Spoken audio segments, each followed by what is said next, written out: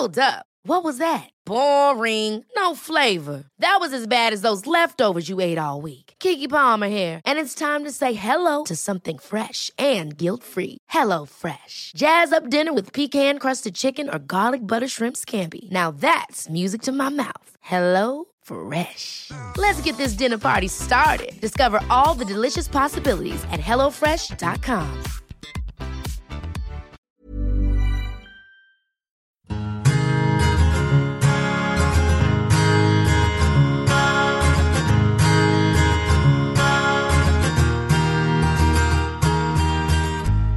I'm Jordana Levine, and you're listening to the Inspired Table podcast.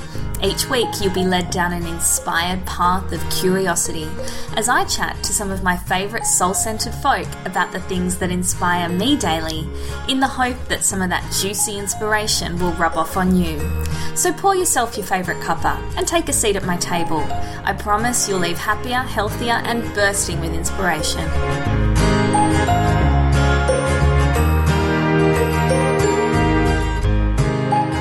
Today's guest is one of my besties.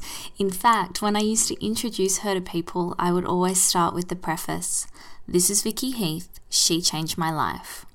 We laugh about it now, but it's true. I was working corporate in the media, and Vicky and I, as strangers, had been emailing about something PR related, when out of the blue, she asked me if I had a SCOBY I would consider sharing with her. You know, SCOBY are those hideous things you make kombucha with. And of course I did. So we met at a cafe in Bondi that weekend and had a chat over chai and made the very suspect looking SCOBY exchange. I left that first encounter with Vicky that day a changed lady. We connected over work, past experiences, future plans. Her heartfelt words and sage advice were the catalyst for a string of events that have led me to where I am today. I think many of you, especially those of you running your own businesses, will find this conversation helpful, engaging, and relevant. And for anyone struggling with self-promotion and retaining an authentic online presence, then this is certainly a conversation for you.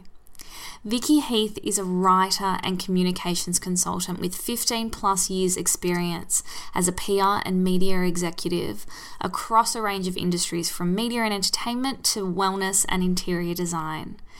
In this interview, we chat about celebrities, social media, traditional media, whether the two can coexist, how we as humans fit into this ever-changing landscape, and if there's room left for publicists in an evolving world that encourages self-promotion across numerous ever-changing platforms.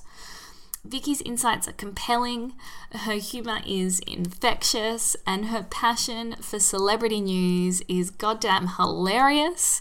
I hope you enjoy this interview as much as I enjoy my friend Vicky Heath.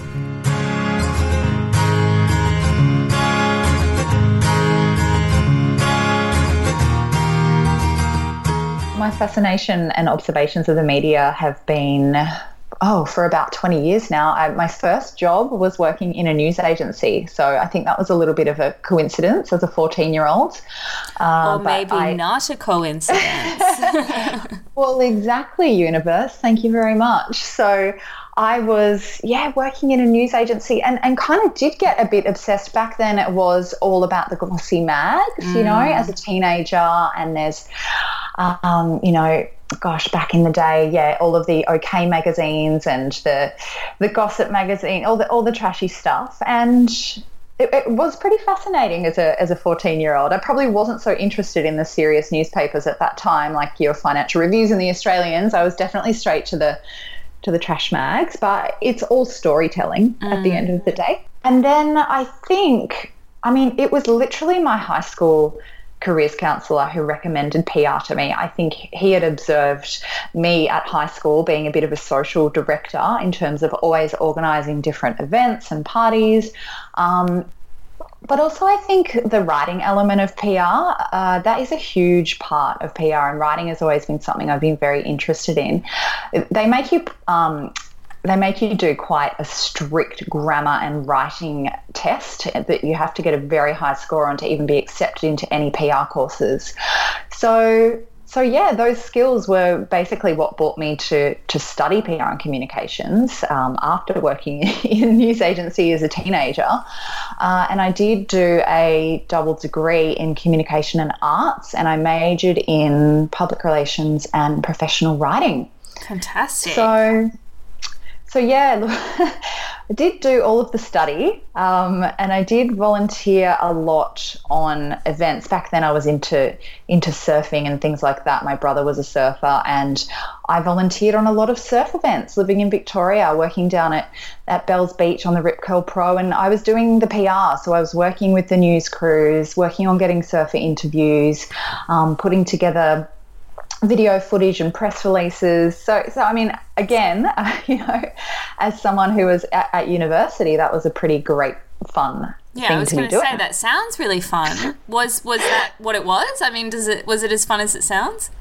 It actually was as fun as it sounds. Yeah. I'm not going to lie. Like hosting, me sort of hosting autograph sessions where you've got Mick Fanning and Kelly Slater and Sonny Garcia and Marco Filippo. Hard life. All the old sort of greats of surfing. As a young girl was pretty fun, and they'd deck you out in Rip Curl gear, and you felt pretty special. Yeah. And there was parties, and it was all going on, but. Part of my interest to that was the nature element. I was just like, gosh, I love being by the ocean, and, surfers are pretty salt of the earth people and focused on their fitness and health. And yeah, I thought it was a pretty good environment to be in. Plus it was, an international event landscape in terms of the professionalism that was there, and the sponsors and the sponsorship dollars, and your Billabongs and your Quicksilvers, and there was a high expectation for the level of media coverage that was going to hit a worldwide stage. So yeah, it was a pretty good training ground, to be honest. Where did you go from there? Oh, I took a random turn after that I went to work for a PR agency. That was my first and only PR agency experience, and I worked there for about 5 years. And their theme was cars and motorsport, which was really quite unexpected. Everyone who sort of knew me, being this sort of little hippie who danced back and forth between Byron Bay, was sort of like, why is Vicky working in motorsport?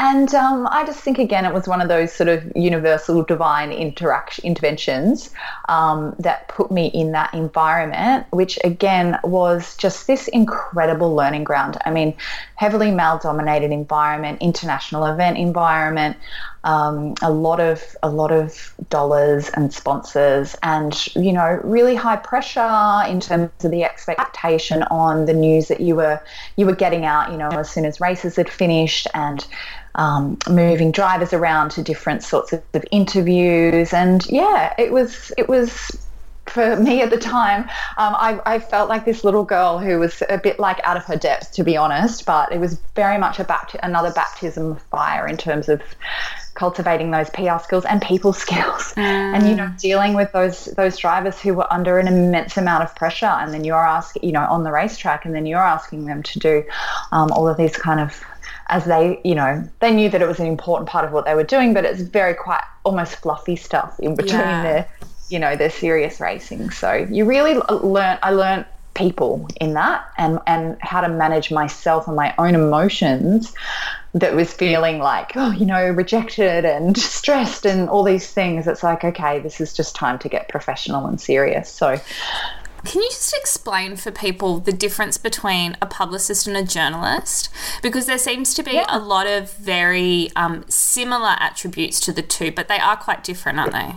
Absolutely. And almost as a publicist or a PR person, when you're trained in that profession, you learn as much about journalism as you do about publicity. And I'm sure it's a bit vice versa in the journalism world, because they're very complementary sort of roles, but they are very different. So, as a PR person, you are working for someone who really has a story to tell, or that, there's information to share, whether that be a company or an individual or an artist or an organization or a creative. Like, there's so many different kinds of people and organizations that publicists can represent. And it's their job to look after both the interests of the person that they're representing, but then also journalists, because you have to really, a journalist needs information to write a story, and it's your job to share the story of the person that you're representing in a way that they feel comfortable being shared. But then also the journalist, has an audience, has an editor, has advertisers, has many, many things to contend with in their medium or publication. So, you're constantly having conversations with both parties to say, how can we come to a place whereby we're telling this story in a way that everyone feels comfortable and aligned with, and get, the best result? Because at the end of the day, some of these stories can be, really heartfelt and beautiful with fantastic photographs, or they can be, something that's filmed beautifully of someone's, their life or their family. I mean, there's just so many different facets to it. And on the other side of it, the same story, the exact same story, can be told a very different way if it isn't conveyed properly in the first place. It can be extremely sensitive. So I think sometimes, you see a story written and you kind of think, oh yeah, well that probably took 5 minutes, but often these things can take months of talking and sharing written material, and they can. It's always quite an anxious place, because quite often, as a publicist or a client, sometimes, quite rarely, depending on the situation, you will be able to see copy or approved copy before it goes to print. Sometimes, very rarely. So, you're always like a little bit on edge until it's actually published, just to, okay, we've all been in the same conversations here. We've all conveyed the same messages. We've all agreed on the same things. We've had the same interviews. We've recorded them. But at the end of the day, it is subjective, and sometimes editors change things, and things can be misconstrued. So you don't exactly know how it's going to end up in print. That is the risk. That is definitely the risk of traditional publicity and public relations, and why I read a New York Times article recently which was talking about, Kim Kardashian. And she kind of is an example in a lot of this, because she's, highly followed by the media worldwide. But basically, after she was faced with a robbery in Paris, and talking about how, she went very silent and didn't want to do any media interviews, and was just talking about, how celebrities are increasingly refusing to come off their carefully stage-managed platforms, that being their social media, and choosing to, only share stories and express stories through their social media, as opposed to having the risk of having an interview and not knowing exactly how that's going to be then relayed to the public. So there's all these different facets now that we have access to, and that's like a whole evolving thing. Yeah, and I definitely want to talk about social media, because it is the new self-promotion. But as a publicist, there must be so much pressure that falls back on you, and being the middleman between the story being told and the client that you're representing. But also there must be situations where all the pressure falls on you to put the fires out. Yes, and it's like, I was having this conversation with someone in the office this week, and it's like, they tell you it's like AbFab. They tell you it's absolutely fabulous, the TV show, and you think it's going to be all, champagne and laughter, but absolutely, things do go wrong, and things, are reported in the press that shouldn't have been, and that can really do damage to people's reputation, or to businesses, or start rumors that aren't true, and it can be quite very stressful and quite psychologically damaging to people. So yes, as a publicist, you are expected then to generally pick up the piece and try and turn things around, which isn't always possible. It's quite an emotionally involved profession. That's the way I find it to be. I do feel sometimes I'm envious of some PR people that I see who seem to be able to really be very cutthroat and and not be so affected by it. I mean, that's my perception. That might not be the case, but I certainly I do take on board quite a lot of people's sort of stress and emotion that surrounds it, and I completely am empathetic to I'm completely empathetic to those situations, and I guess maybe that's part of why I'm drawn to the job as well, because when I see people, you know, really passionate about what they're doing and wanting to share stories, and knowing just how much of a minefield that can be in terms of putting themselves out there into that media zone, that's probably something that I am a bit passionate about. So do you think then, as a publicist, there is a real divide between representing a celebrity and representing a company once you start to put that personal aspect into it? Yeah, definitely. I mean, there's a difference between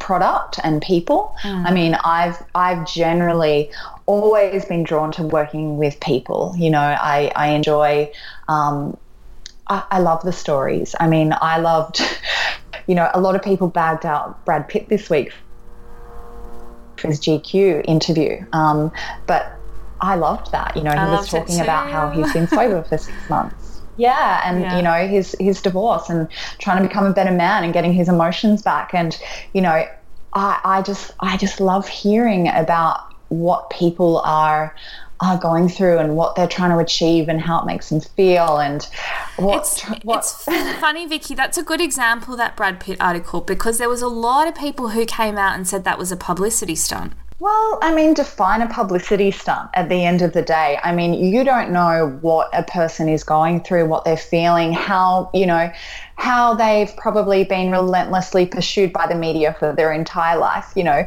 from his marriage to Jennifer Aniston or a relationship with Gwyneth Paltrow. I mean, a man like that, who's 53 years old, has probably seen a hell of a lot in terms of media and paparazzi and lies. And, you know, I have no doubt the amount of money that he has been offered for interviews since, you know, everything's gone down with Angelina Jolie. And I mean, gosh, you know, here I am speaking as if I know them, obviously. I don't. But, you know, I guess I look to these stories to see where the truth is and to see where the positivity is.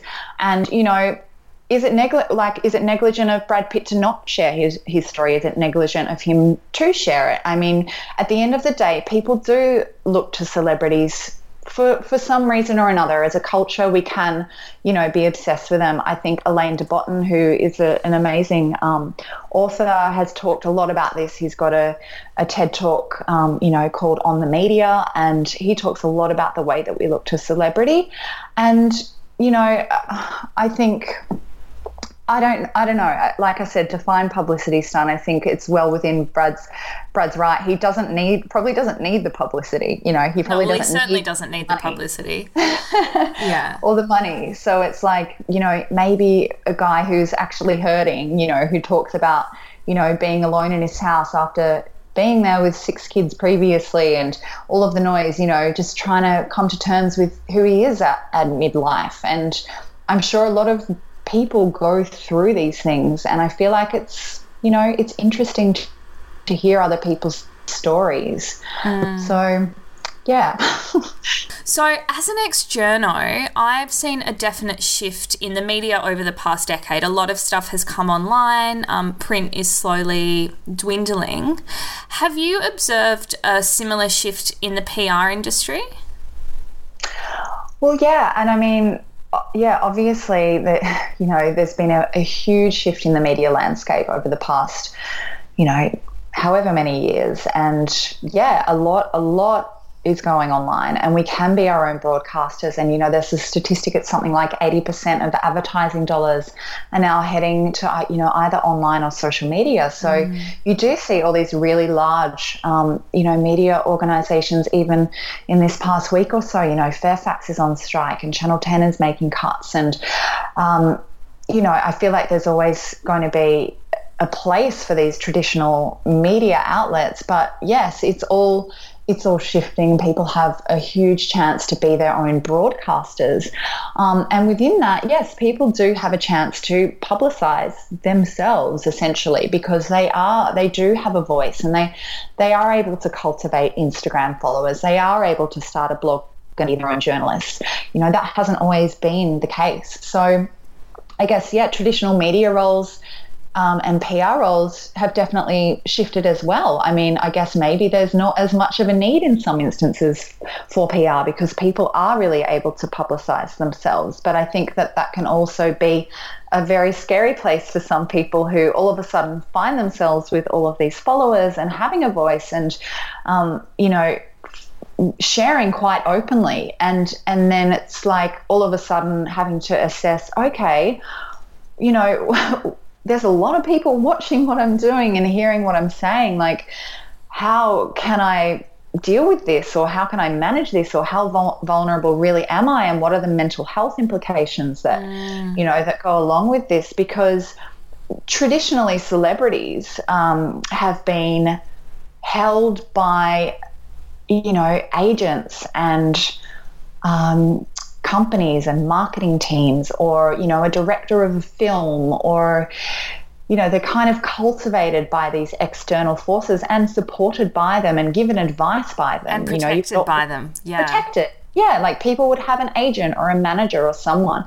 And sure, there are people in the online space who do have access to those resources, but more often than not, they're coming from a very organic, authentic place, or they don't have those traditional structures or that kind of, I don't want to say voice of reason, because of course people can have their own voice of reason, but sometimes it's just nice to have someone who has seen this before, or experienced this before, to lend you that kind of support. So as a publicist then, how do you feel like you can fit yourself into that arena? The conversations that I'm finding myself in with friends of mine who are building really beautiful, authentic, creative, entrepreneurial businesses, the conversations are more leading to how they can be supported in terms of being very, you know, clear on what their message is and how to share it and how to share sensitive information. So with so many people running their own businesses and entrepreneurs are sort of growing in the industry, there's a lot of self-promotion going on, and it can feel a little bit icky for people. I know it feels kind of icky for me. I've got a real issue with self-promotion, but it's something that has to happen. I think it's almost the way that it's kind of phrased that makes it sound really egotistical, but it doesn't have to be like that. It can come from a really heart-centered place. So as somebody who has a lot of experience in the publicity industry, what would be your advice for people to be able to self-promote without coming from ego? I think this is a huge topic of conversation for people, you know, and people, especially a lot of creatives and artists who have this beautiful work to share and beautiful messages to share. And, you know, this is the beauty of the social media and online environment, is that we can create awareness around so many wonderful things and create communities and, you know, bring people to health and create awareness around mental health. And, you know, there's just so many amazing, positive, uprising things that can be done, that we're seeing being done by amazing people. But yeah, a lot of these people do, you know, the message that they're sharing is very heartfelt and very authentic, and generally that means that they're probably quite a sensitive person. And the self-promotion piece can be really, really difficult. And, you know, I personally experience that, and that's probably a bit more of a generational thing. I think you know, I think never have we, you know, talked so much about things like narcissism, and there's just like all of this psychological awareness around, well, is it narcissistic to, you know, and narcissism's become a bit of a buzzword in terms of like, are we creating a generation of narcissists with all of this? And sure, there's very fine lines between all of it. And I think, you know, it's up to individuals to self-reflect and arm themselves with the education about what they feel comfortable putting out. But I think the conversation comes around to what is your message? How can you best cultivate a message that you feel comfortable with? How much of yourself are you willing to share? Vulnerability is good, but with that comes exposing yourself in an environment that you don't know what kinds of reaction you're going to get. And sure, that's also amazing for helping people to grow and learn, but just being very, very considered in what messages that you are putting out there, and having discussion, not necessarily having that be all on you. Hopefully you have peers that you can discuss that with, and I think, professionals. I think also the other issue with oversharing is, it may be affecting the people that you're oversharing with, but it can have consequences on you, and you open yourself up to a vulnerability that can be very hard to shut off again. And I guess that's the kind of fear that people come up with self-promotion, because there is a bit of a fine line, and everyone's saying, oh, you got to be vulnerable, you got to be your authentic self. But where do you draw that line? I think that this is a real learning journey for everyone who is experiencing this right now. And, there's no, I guess, defining answers to this. It's the human journey. But yes, I come back to celebrity examples because they're kind of seeing this, at the extremes. And Selena Gomez, who I don't know if your listeners will know who that is. You're such a celeb junkie. I love it. Well, it's just kind of in my training. I read the news every day, and it's not like I really thrive on trash mags and everything. I just find the culture fascinating. It is fascinating. It's sort of like this top line example of human. Oh gosh, I'm going to make myself sound crazy now because I realize that celebrity isn't reality, but just the psychological element of it, I often find it is somebody's reality. It's someone's reality. Yeah. So anyway, Selena Gomez was the most followed person on Instagram, like 15 million followers or something like that, at 19 years old. Wow. And, she recently went to, she's been open in saying this. She spent quite a few months in a mental health facility and attributed a lot of it to the pressure that she had felt from being on Instagram and exposing, parts of herself at such a young age. And, she gets $500,000 or something like that for one Instagram post. It's actual insanity. But she then came out and she won a music award or something like that. And in her acceptance speech, she talked about, she was like, I don't want to see your bodies on Instagram. I want to see what's in your heart. And she then, was starting to talk about that culture of, how can we really share what's going on and not just share the physical. So, yeah, I think there's lots of examples out there of people having their own journey with this and having it very publicly. What do you think about comparisonitis? Everyday people like you and I would be constantly comparing ourselves to other people, but it obviously happens with celebrities as well. So as a publicist, what sort of advice in that environment are you giving to them, and what can we take away from that? I have some beautiful friends who are mothers, and one of them, we were having this discussion about social media and teenagers growing up in this environment and how to handle all of that, and one of them said, oh my gosh, I said to my daughter the other day, I think she might have been like 7 years old or something. She said, what do you want to be when you grow up? And she said, I want to be a vlogger, like a video blogger, and the mum's like, I don't even know, like, what does she think that even means? Like, what does she think it takes to be a vlogger? What does that mean? Does that mean getting dressed up all pretty and showing videos of myself? And, I think there's a real education piece now that people are coming into exposure with this sort of environment. This is the reality of our culture now. It's a reality of how we consume news. It's probably the reality of how people like Donald Trump get elected, not to be, political. But I just think this is a journey that everyone as a culture and society is experiencing. And I think as parents, and teenagers, we just have to try and, have these conversations openly because, even, we do get comparisonitis, or that person's, look at the life that they're living, look at what they have that I don't have. I wish I could do that. I think it's actually making us all sort of stand up, and, you know, the advice that I have to give to people is really just to be responsible. You know, you really have to be responsible for your own sort of moral compass and your own ethics and integrity and your own, you know, mental health. And that involves having really great relationships with, you know, the true people in your life around you, which is your family and your friends. And where do you find your grounding from a health perspective, from, you know, or how are you going to cultivate you as a person that can be in some ways a little bit more resilient against that? Because the reality is we're going to be faced with it. I mean, it's very easy for us to say, I'm not going to go, you know, people do take a social media hiatus. I think Kendall Jenner did for like 2 days or something. My name Kendall Jenner. You know, but yeah.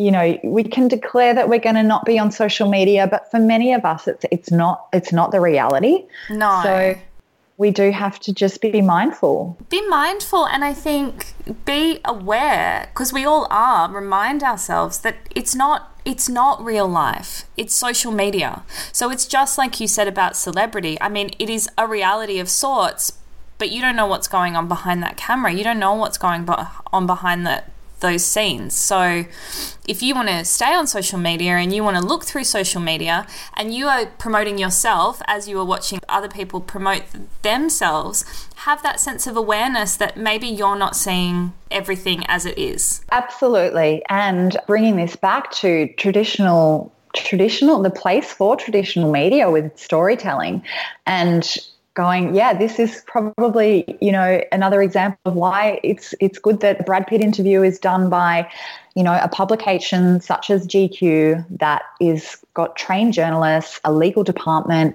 you know, editors who are very well trained in, you know, psychology and what's healthy. And look, I mean, not everyone gets it right and wrong, but at least they have that awareness around the sensitivity of telling people stories. So I do therefore think that that's why we need to be careful of not still embracing traditional media, because of their capacity for storytelling in a way that isn't just saying, okay, this is my happy sunshine la la life, you know. And I know that that's not the case. A lot of people, you know, are very vulnerable with their social media in terms of talking about what's really going on for them. But yeah, as those, you know, younger minds especially are growing and developing in those spaces, you know, it's just something that we need to be very careful of. So when you talk about traditional media, what do you mean by that? Well, you've got television stations, you know, like free. Oh, those old TV stations. Free-to-air television stations in Australia. It's, you know, you Channel 7s, you Channel 9s, you Channel 10s. Newspapers. You know, newspapers, yeah, that, you know, actual physical print, and, you know, a lot of them are online these days. So that's also fine too. And magazines. I mean, that's generally the big three. You've got radio, anything that's kind of, I guess, mediated by a presenter or a journalist or producers. So I guess there's all of these roles in the traditional media. Yeah, the role of a producer, the role of a journalist, the role of an editor. The Facebook news that you read doesn't have.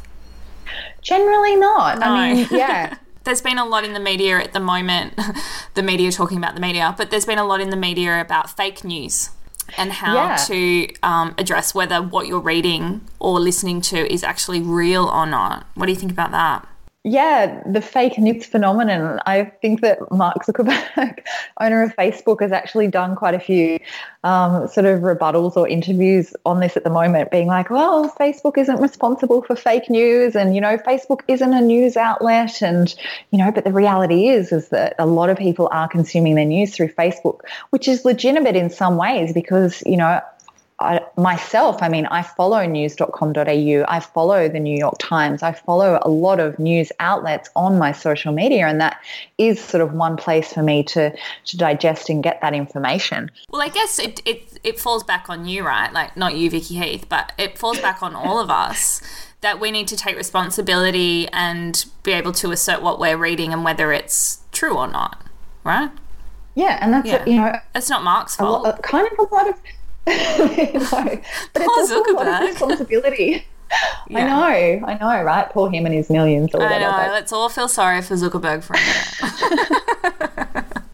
But it's also a lot of responsibility, and it's sometimes why the notion of 5 people sitting around the transistor radio getting the news is kind of like, takes the pressure off, because I'm not sitting there having to sift through 10 different news feeds and however many on-demand channels of content to decipher what I would like to feed my brain today, and how am I going to interpret that. I'm speaking for myself here, but I really hate to always come from a skeptical point of view. Like, I hate having to question everything. Sometimes I'd really like to just be able to rely on what I'm reading or hearing. Yes, I know, and I don't wish to come across skeptical about any of these facets in our discussion here, because I'm completely open to all realms of it all. But I'm the same, and I think that's probably sometimes why me being a bit of a traditionalist and having grown up working in a news agency at 14 years old and having been very close to this media landscape, I do find comfort in traditional media, and I do sometimes like to see, the friendly newsreader that I've seen for 20 years telling me the story. There's just so many conversations about the news and its credibility itself that, I can't possibly represent everyone's opinions on that, because that's like a discussion that could go on for years. Absolutely. So do you think that there is a future with traditional media, or do you think they're slowly going to die out? I just really hope that there is a future. Me too. I really do hope. I really hope that, it turns back around in some ways, and that we re-embrace it, and like a fashion trend, it sort of comes back around, that we see the value in it, and that we feel comforted by it, and we feel like it can be, a safe place at times. And I know that this is, can also be a hugely controversial conversation, because some people are very anti-traditional media and see them as, having agendas. And, I don't know, like it is a very loaded topic. I'm fully aware of that. I mean, I'm trying to see just the different variances in all elements and just taking it with an open mind. And yeah, it's a very complex landscape. Do you think there's room for the online media outlets and community to combine forces with traditional media?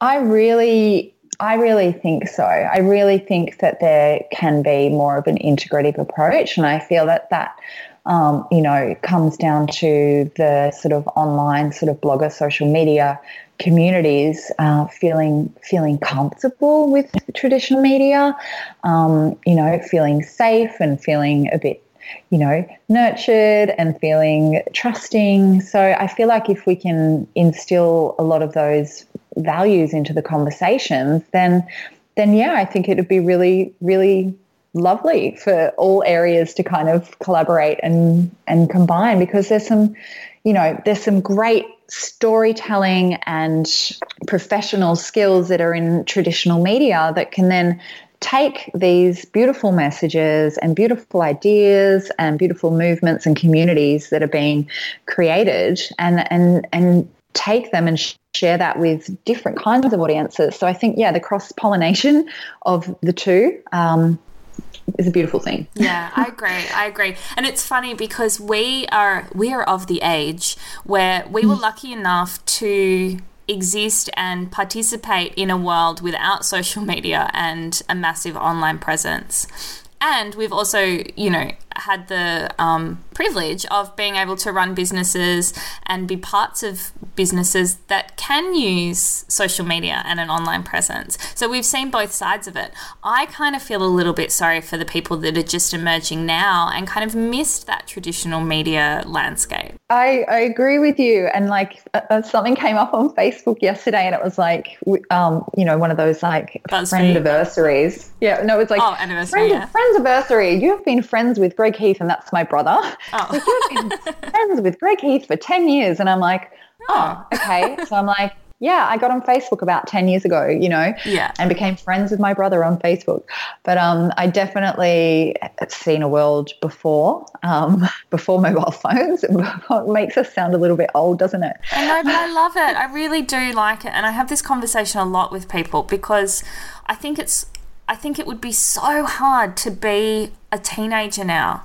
Like, can you imagine what that world would be like? I don't think I'd cope.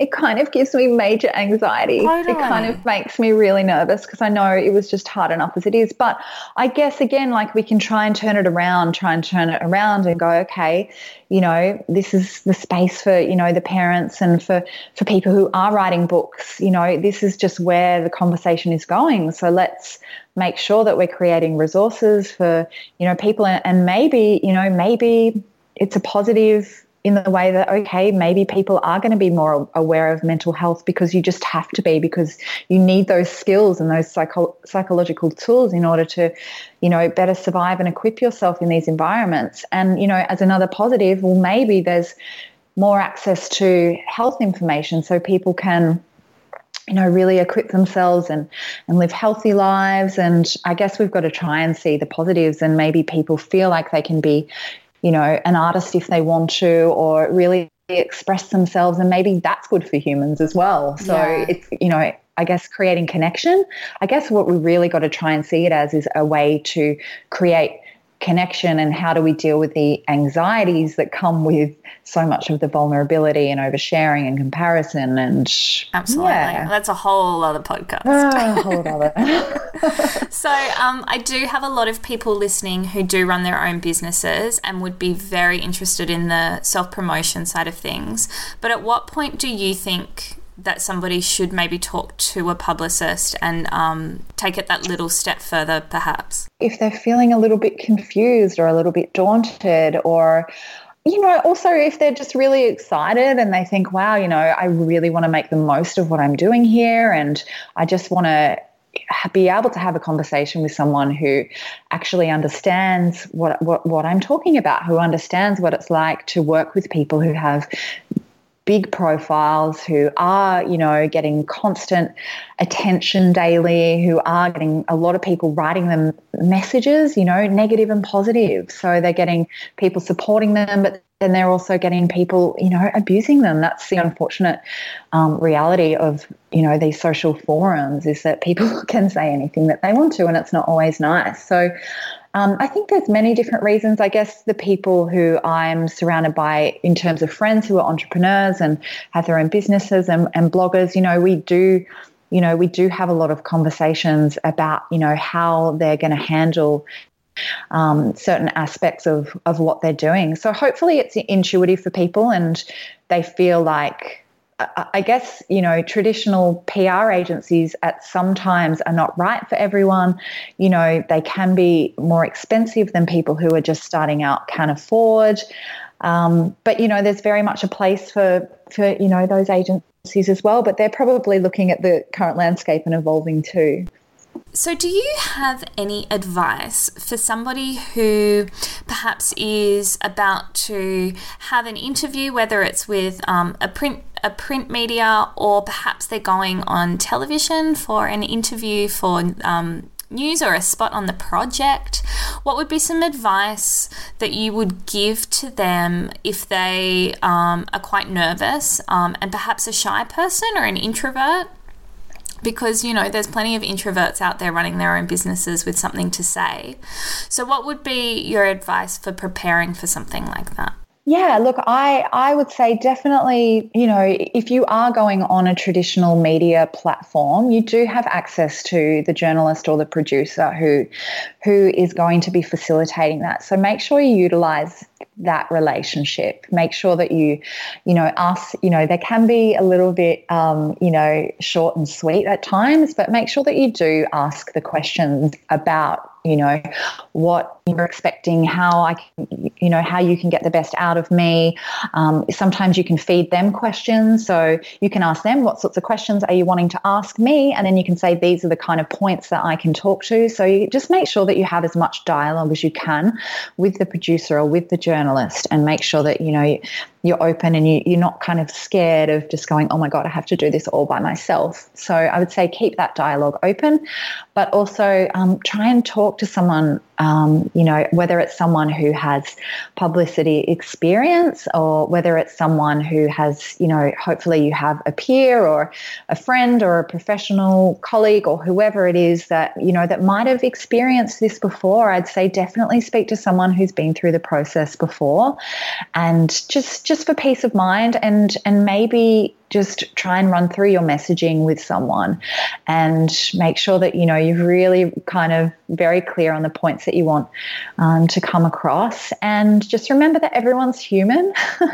at the end of the day. Like, it can seem very scary, media, but everyone at the end of the day is human. And hopefully if you can connect with people from that space, and you are authentically you, and you are very clear on, what parts of yourself you're okay with sharing, I think it's important to get clear on that so you don't sort of get sidetracked into an area that's going to make you quite nervous, especially in a live environment. Just get the clarity. And I think speaking that out loud with someone is probably a good idea. Yeah, beautiful. Well, Vicky, it's been so lovely chatting to you. Oh, yeah. Even if it is over the computer. If people wanted to get in touch with you and perhaps organise, I know that you run like clarity sessions around this sort of stuff with people, what would be the best way for them to get in touch with you? Yeah, absolutely. So I just have a website that's vickyheath.com.au, and my email's on there, and you just email me and there's a little bit of info on there. And I generally just do have sort of one-on-one chat or clarity sessions for people at certain touch points when there's just seeking a bit of advice or someone to bounce off in those areas. I've found that for me, continuing to do the traditional media for a lot of people in this space isn't actually what they need. So I sort of do traditional PR, elsewhere in a corporate environment, and then for a lot of my friends and people that I know through these sort of wellness industries and alternative industries, I find that they just sometimes need someone to bounce off. So that's the support that I offer. Beautiful. Do you think that you subconsciously, or perhaps you're doing it consciously, bring some of that heart-centered publicity into the corporate world? I really like to think that I do. Yeah. I really aim to kind of soften things a little bit, and I hope that comes across to both the journalists that I work with and and the professionals that I work with. And at the end of the day, people do get quite anxious through the process, and I try to be a buffer for that, even though sometimes the anxiety that I take on myself can be a little bit much. But I just, at the end of the day, I like seeing an article come out where everyone kind of feels a bit enlightened and uplifted. That's the ideal outcome. So just before you go, we've been talking a lot about people who are wanting to promote themselves, but for the publicists that are listening, oh no. Yeah, I mean, it is a lot of pressure on you guys. So do you have any advice for people on how to kind of be as involved in the process as possible without it being a detriment to you and your own health? Definitely breathe. Try not to drink too much wine. And I just think it's about honesty. I think, I find that what I try to do is just really value the relationships that I create within organizations and feel grateful for that, because I've found that in, some of the organizations that I've worked in, I'm working with the CEOs, I'm working with, a lot of high profile people, and I try to see that as a privilege and a constant learning experience. So I guess, that's my way of dealing with it is just sort of trying to thrive off of the human interactions and learn from it. I just think it's just a hard area because, really, I guess what I was trying to get at, which I'm hoping that you do, Vicky Heath, is a little bit of self-care, right? Like, you're constantly putting everybody else first. Like, when do you put the oxygen mask on? Yeah, well, that is a very good point. And I think sometimes, I do not socialize so much during the weeks because my days are spent, having quite emotionally intense conversations a lot of the time. So I do definitely have to make sure that I feed myself properly and exercise and take a bit of sort of decompressing time at the end of the day. So self-care, I've definitely been led to some extreme self-care practices through the PR career. Oh, good. So there's positives coming out of it. Yeah. Good stuff. All right, honey. Well, thank you so much for this conversation. Right. And I know that people are going to gain a lot from it. I've gained a lot from listening to you. Hopefully. It's a very behind-the-scenes thing, PR. It's kind of a bit of an invisible profession at times. So, happy to share. Mentioned when I came back to season 3 that I'd had a long hiatus because I'd lost my mojo with the podcast. Well, I am happy to announce that my said mojo is back, and I am loving coming to you weekly with brand new episodes, and I've got a lot of exciting ones in the pipelines. So make sure you subscribe on iTunes to stay up to date. And in the meantime, if you want to see what I'm up to, come and follow me on Instagram at The Inspired Table. Until next time, I'm Jordana Levine, wishing you an inspirational week.